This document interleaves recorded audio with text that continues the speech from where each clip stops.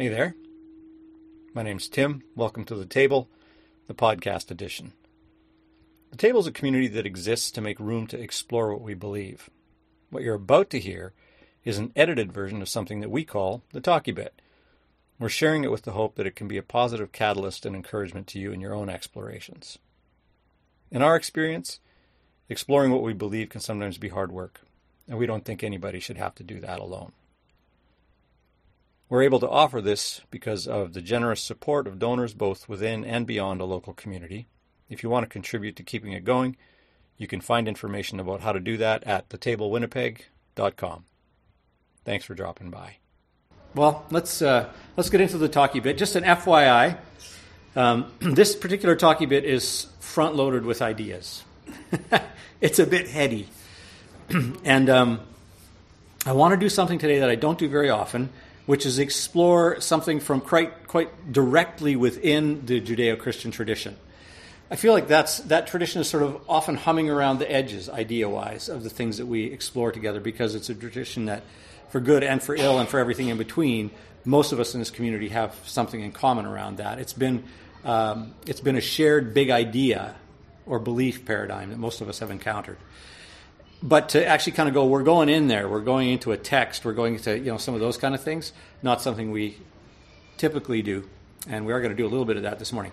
That is pretty nearly impossible to do without running into the fact that the beliefs within the various iterations of that tradition all reference the sacred texts of the tradition, but with wildly different takes on what the texts represent or mean or how one should or might choose to engage with them. And so, to oversimplify in the interest of illustrating that challenge, we might think about it this way. People within that tradition might take their sacred texts absolutely literally. As in, if it says 7 days, it means 7 times 24 hours. If it says the snake talked, the snake talked. If it says that men rule women, that means men rule women. Like, whatever the most literal sort of approach to the text is, that's the way we're going to take it. So, if we think about this as a continuum of possibilities, let's put that on one end. All right? And then if we kind of go along that continuum, a little past center perhaps, a little closer to the other end, we might find folks who look at the collection called the Bible as a library of ancient stories. It comes from a variety of cultural settings. The stories are important. They offer some potentially helpful guidelines, but those are surrounded by quite a few curious superstitions and also some truly weird folk tales. And so there's that kind of perspective as well, right? And then if we keep kind of going down the continuum, if you will, to maybe the far other end or closer to that, we might find some folks whose experience with this collection of texts is that as a collection, it's been leveraged in ways that have been deeply harmful, that have been destructive even. And for people who've had those experiences, any perspective that suggests otherwise can actually be really difficult to entertain at all. And then all the messy middle, right, in which I think probably many of us live, which is a space in which I would say we tend to be what I would call intriguingly selective about what we're going to go, that idea, that's still true, or something, still has some force. That one, not so much. And partly what I want to explore today is the way in which history suggests that messy middle is actually where the action is, generally speaking. In a space like the table, which exists to do whatever we can think of to do to make a safer space for exploring what we believe, I want to approach the text that I'm going to reference with that reality that I just described very much in view, which is why I wanted to take a moment with it. And in the final event, if I was really going to cut to the chase, save you all a bunch of time, I'm going to suggest that it's possible to see the evolution of some people's understandings of the divine, their understandings of what we would use God language for, spirit language for, that it's possible to see the evolution of some people's understandings of that happening within the context of that collection of texts. That in that collection we can actually see this thing happening that in many ways we are doing as a collective, as a community. I'm not going to make any particular meaning of that vis-a-vis how to regard the texts. Just to say, if we look in there with this lens, we can see this. Now, having said that, I would also want to say that if any reference at all to the Bible makes you feel categorically unsafe, then even with all of that in mind, then this one might not be. It might not be for you. It might not feel good. It might be a problem. I just want to put all those things out there as possibilities and add to that this. My hope would be that we can all listen and decide for ourselves, but I know that might not be the case for everyone, and so I want to fully affirm and support that as much as I'm able to without that experience being the strongest feature of my personal experience, because it isn't for me. I feel adjacent to that in many ways. And I also know that one of the reasons I haven't had those destructive experiences to the same degree is in no small part due to the fact that I'm a white man living at a time and in a place that was colonized by white men. So there's other things that would impact my personal privilege, but those are features, and I know that that's the case. So I want to acknowledge that as well. With all of that in mind, let me ask a question. Do you ever wonder, it doesn't have to be in these words, but do you ever wonder whether there seems to be a correlation between incredibly difficult circumstances and religious or spiritual evolution? I want to get some nerdy stuff out of the way about the language here. I want to clarify the terms just a little bit. I'm going to do it backwards compared to the sentence that I just said. So when I'm talking about religious or spiritual evolution, I'm generally talking about something getting better, or at the very least getting more complex or more nuanced. That might seem a bit optimistic, but it's where I'm coming from. Think human evolution or think evolution of some other living species, right? That's sort of the evolution idea that I have in mind when I use that term. Maybe we could think of it as moving from less complex toward more complex, from less self-aware toward more self-aware. We could say maybe it's moving from more brutal to less brutal, or to use more positive language, from less humane to more humane, from less kind to more kind. Those are the sorts of trends that I'm thinking of when I talk or think about something evolving. Now, I want to be very careful here. I feel like I'm treading dangerously close to the brink of my competencies. We should also touch briefly on the difference between correlation and causation.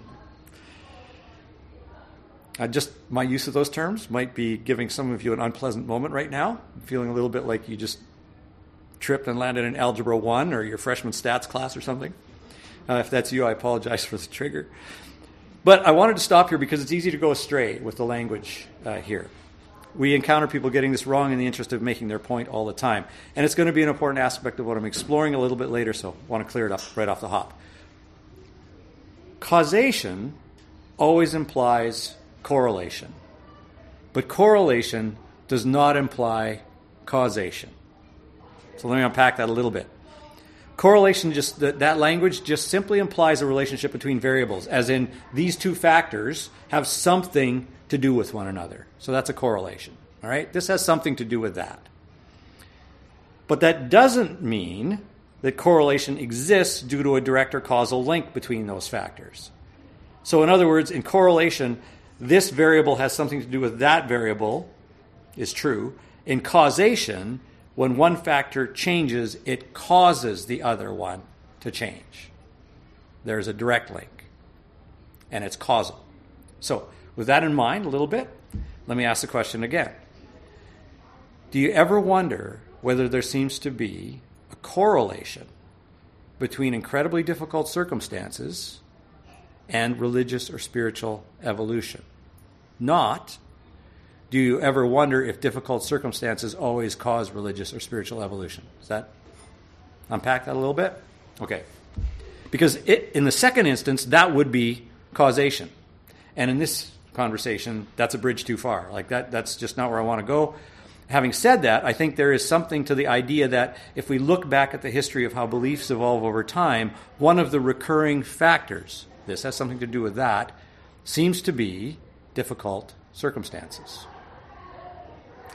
That might seem like a lot of backgrounding, but it felt important to me this morning because it's a little too easy to go A, B, and kind of just get binary about this way of thinking. And I don't believe that's defensible, and I also don't necessarily believe it's helpful. But the correlative idea, I think, is. All right, so just a quick pause. I want to just head off the notion that the reason for suffering is so we'll learn something or change something. Because if we go down that path, that's taking us in the direction of causation, right? We're suffering so that.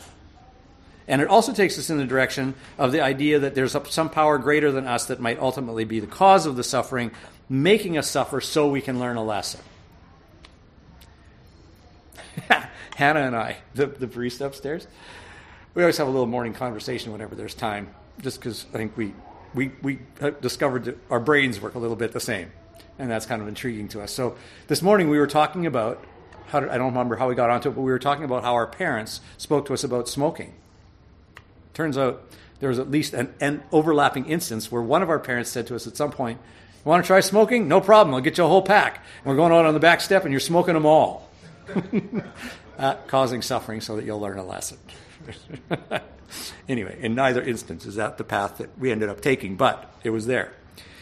If you are somebody who thinks that of the divine, of God, of spirit, of the greater power, whatever, however you imagine that, as causal in this, as a being that causes us to suffer so that we will learn a lesson, and that's why we suffer, I want to both respect the fact that you hold that belief, and also I don't want to be disingenuous about my take on that. I personally find that belief deeply problematic.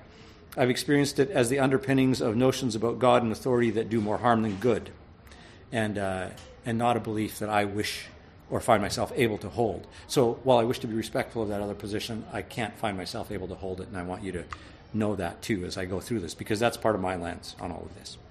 Now, maybe one of the reasons why suffering and the evolution of beliefs often seem to occur together is because suffering is always part of our human experience. So maybe the whole conversation is kind of moot. It's like, well, of course suffering and evolution go together because suffering's always there. It's like human gravity. So how silly. Of course suffering and evolution go together. If anything evolves, there's going to be suffering right there beside it, right? Not quite what I'm talking about. But even if we accept that idea, that doesn't necessarily make it easier to suffer, does it? Somebody tells you about some suffering in your life and your reply is, well, we all suffer. That's going to be super duper comforting, isn't it? It may not be wrong. It also may not be helpful. So that's part of it, isn't it? But even if we accept this notion that that suffering is part of human experience, that doesn't make it easier to suffer, and it doesn't necessarily make causing suffering or not standing up in the space of suffering okay. Those things don't fit together like that. It also, acknowledging that suffering is common, also doesn't negate the idea that one of the good things that may sometimes come from suffering is the evolution of what we believe. Good things can come from suffering. Beautiful things can come from suffering. Also, terrible, horrific, truly awful things can come from suffering. This is not a Pollyanna-ish idea, if you will. You might be familiar with the idiom, if it ain't broke, don't fix it. There are ways in which that thought might apply to our experience of evolving what we believe. And what I mean by that is that if our beliefs are working, it's less effort to leave them alone than it is to wade into reconsidering them, right? It's like, yeah, it ain't broke. And I think this is one of the things about the table and why we exist that actually sometimes turns people off, that actually confounds people or confuses them or makes them go, not interested. If our beliefs are working for us, why would we want to disrupt them with exploration? I mean, that's bordering on religious masochism, isn't it?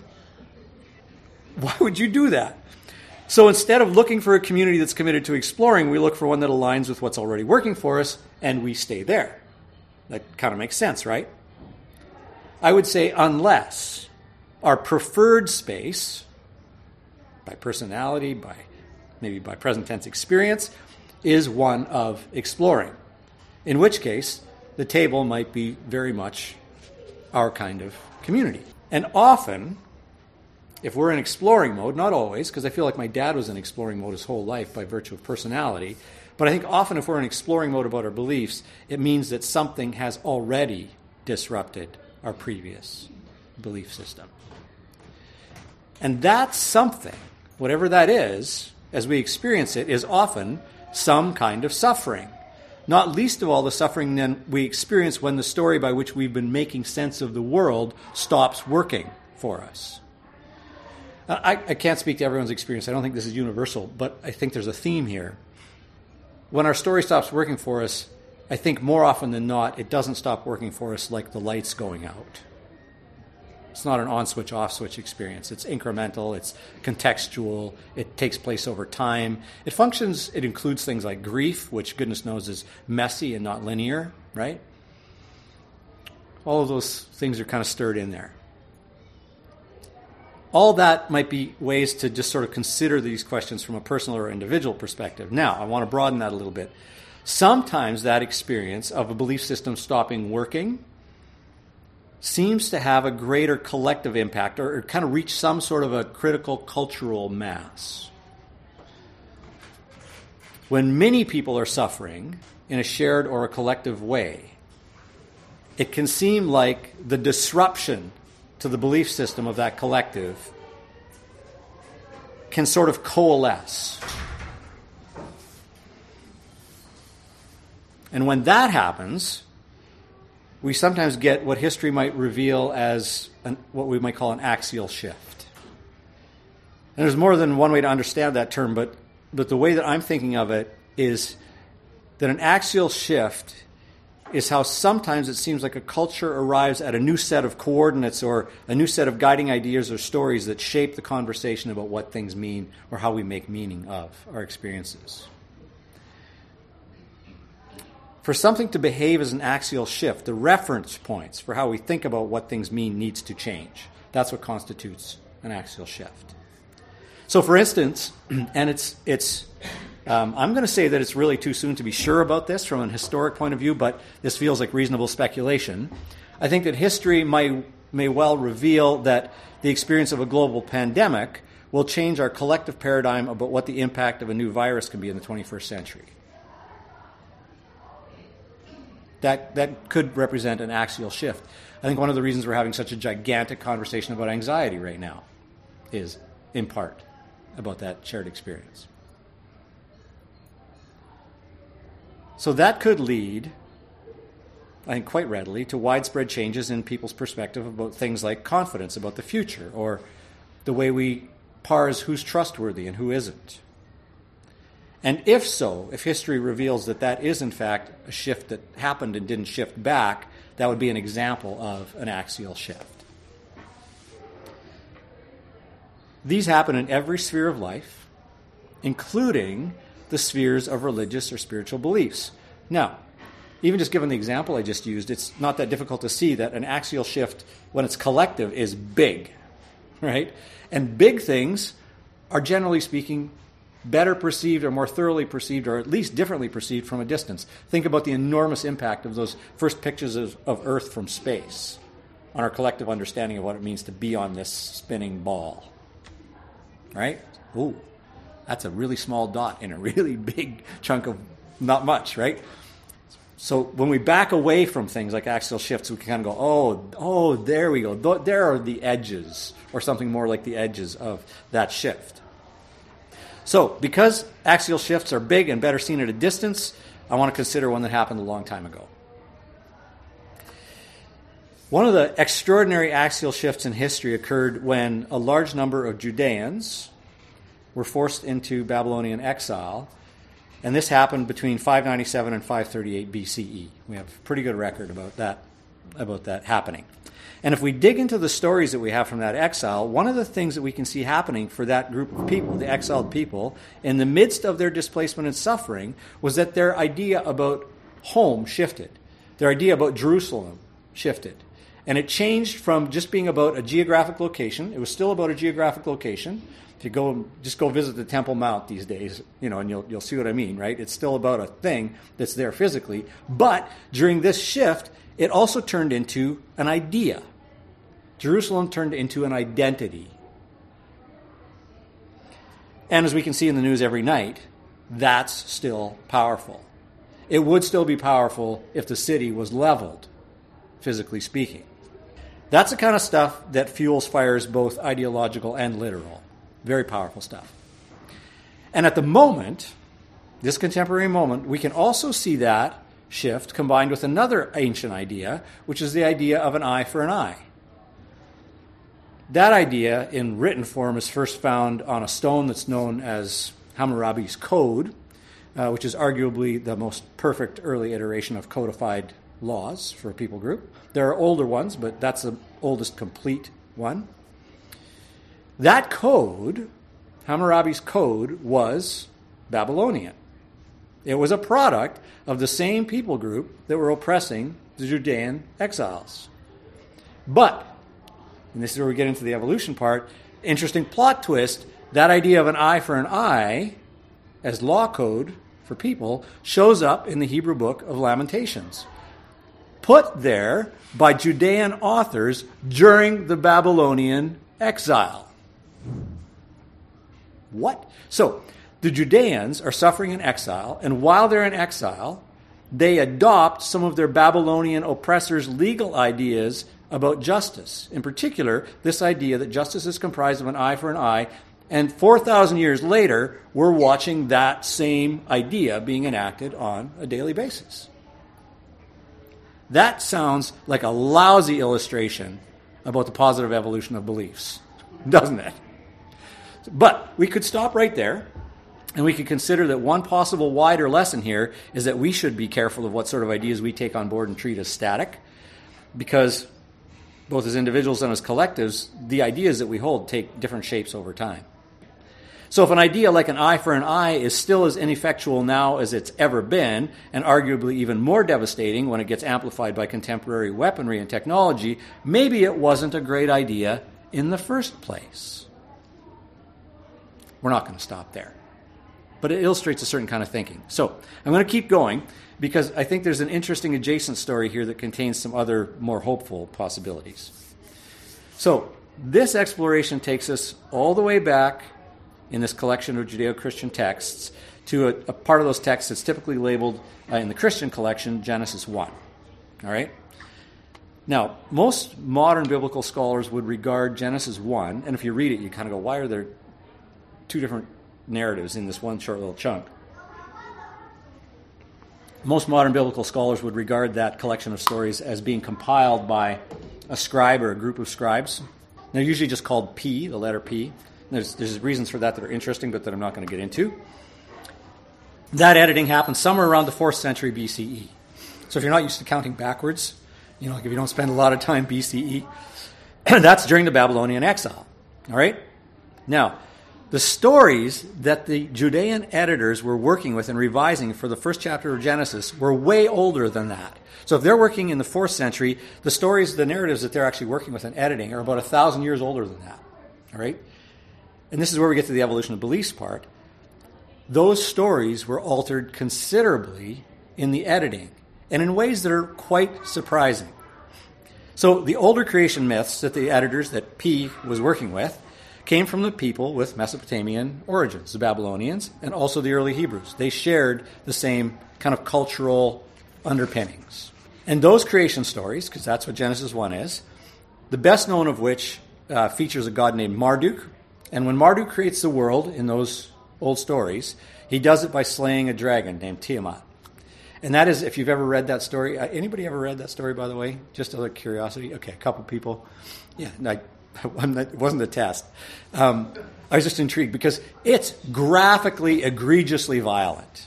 Like a lot of Greek mythology is. I'm chopped up and scattered around in bloody bits, kind of violent, right? The core of it, though, is that as a mythology, the core belief in it is that in order for creation to happen, there had to be a blood struggle. That's the central idea. That idea, hardly surprising given that the Hebrew people and the Babylonian people shared Mesopotamian roots, that same idea that a blood struggle is necessary for creation to happen, that also shows up in the Hebrew myths that follow that myth. I'm going to read you a little excerpt. This is from Psalm 74, which is attributed to Asaph. Timeline for Asaph's Psalms is like 1000 to 962 BC, so about 500 years before the editors assemble what we now read in Genesis 1. Right? So just to get that on the timeline somewhere. So listen to this. So this is the poet here is speaking to the divine, talking to God. It was you who split open the sea by your power. You broke the heads of the monster in the waters. It was you who crushed the heads of Leviathan and gave it as food to the creatures of the desert. It was you who opened up springs and streams. You dried up the ever-flowing rivers. This day is yours, and yours also the night. You established the sun and the moon. It was you who set all the boundaries of the earth. You made both summer and winter. And so the necessity for a blood struggle, in this case the Hebrew god Yahweh slaying Leviathan, is a prerequisite for creation. And it's like super present in that old Hebrew story, right? As one might expect. But intriguingly, there is no such theme in Genesis 1. This document produced by P, by this editor or editors, during the Babylonian exile. That's backwards. It feels, doesn't it? Karen Armstrong, in her book, The Great Transformation, says it this way. She just says, P methodically extracted aggression from the traditional cosmogony. The editors just deliberately took the necessity for blood struggle as a prerequisite for creation out of the narrative. They said, we don't believe that anymore. It's not going in the story. She goes on to say this. This was a remarkable achievement. The deportees had been the victims of horrifying assault. The Babylonians had devastated their homeland, reduced their city to rubble, razed their temple to the ground, and forcibly driven them into exile. And then a little later she says it this way. She's speaking here about P, about the editors. Even though the exiles had experienced such violent uprooting, this, the world of Genesis 1, this was a world where everything had its place. On the last day of creation, God, quote, saw everything that he had made, and here it was exceedingly good, close quote. He also blessed all that he had made, and that, presumably, included the Babylonians. What? What is up with that? Well, that's an expanding question. And I'm not going to take it on at the moment. But let me wrap this up by offering a couple of ideas for us to just think about out of this. One is that the experience of suffering can sometimes help us see the problems with the ideas that got us here. It's Einstein who's typically credited with this saying that has something, or it's a paraphrase, but something about the idea that the thinking that got us here is not going to get us out of here. That's a big paraphrase, but that notion, right? So the experience of suffering can sometimes help us go, oh, right. Keep doing the same thing again and expect different results. That's the addiction recovery definition of insanity, right? So if, for example, the story by which we explain the world coming into being requires bloodshed and violence, as those earlier Mesopotamian grounded myths did, and then we as a collective people experience the downside of that ideology when it's exercised against us, it might provoke a reconsideration, an evolution of that core idea itself. Oh, if that's what it looks like to make meaning of the world this way, when that meaning-making system has us as the underdogs, not so much. I once had somebody tell me the story about how they and their family had been deeply hurt by the leadership of a religious community that this family had long loved and served, and the leaders of that community defended their actions based on some biblical story or other. And as this person told me the story, I just at the end, I just said, listen, if the story that's being referenced is what's causing the suffering, if that's the pivot this turns on, then maybe there's something wrong with the story. We haven't talked about that idea since. That might have been a little bit like saying, everybody suffers. Not the most empathetic response I could have given. But another way to think about that is to think about it this way. If the story of an eye for an eye continues to exacerbate the suffering of the innocent, there might be something about that story that needs to be reconsidered, that needs to evolve. Maybe that's not a great concept of justice. In the context of this exploration, I think one of the most remarkable features of Genesis 1 is that it explains how everything came into existence, and it does that in a mythological shape, but it does it with no bloodshed, no aggression required. All of this goodness, all of this beauty, all of the life that we see around us and experience is set into motion in Genesis 1, vibrating with life by sound, by speech, by something that any quantum physicist would recognize in an instant. By vibration. And I would say that in context, that was a huge step forward. And that this evolution was articulated in the context of such displacement, oppression, and suffering is, I would say, at the very least, interesting and perhaps even hopeful, because perhaps if those stories could evolve under those circumstances, then maybe the dysfunctional ones that we hold today could as well.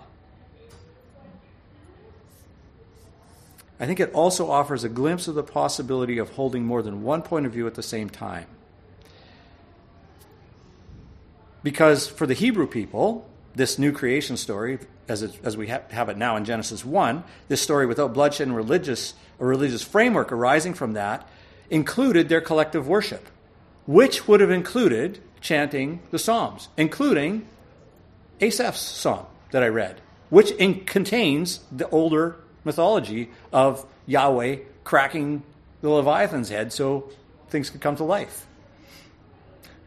So there was a both and in their practice. There was a way of looking backwards and acknowledging what is running in the history of a system belief, while also saying yes and to the positive evolution of what is held to be or experienced as believable at present. Their way of holding belief did not require the eradication of their own history.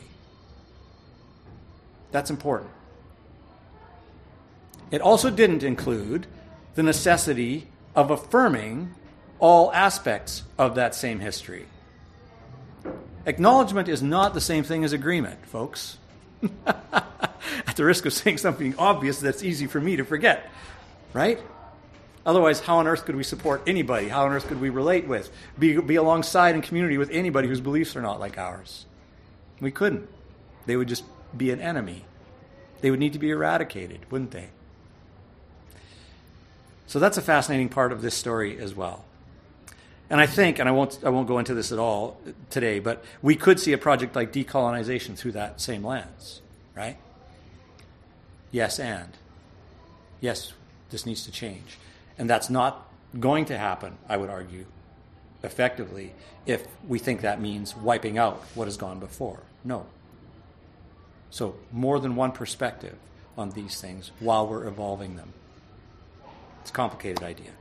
Now, we might look at the poetry, at the mythology of Genesis 1, and we might see it as reflecting an understanding of how this earth, our galaxy, the universe came into being that has a lot of information missing. If they knew now, if they knew then what we know now, what would the story be like? We might regard that story from our present perspective as primitive, arcane, dependent on magical thinking, maybe even just flat out nonsensical. But here's where I think we might want to turn and examine ourselves by similar criteria. Examine our beliefs by similar criteria. And I would say that this is an exercise that depends heavily on imagination because it requires us to speculate about what is still to come, something over which we have no ultimate control. We have agency, but it's not, control is a different word to me than agency. We can't guarantee how things are going to go. So here's some questions.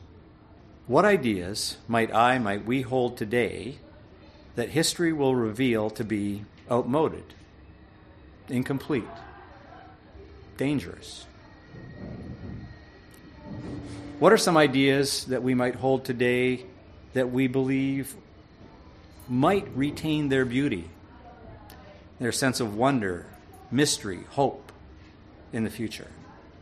What ideas do we hold that feel like they have something about them? And it can be a very hard to define something, but something about them that makes us feel as though, you know what, that one might actually evolve into better.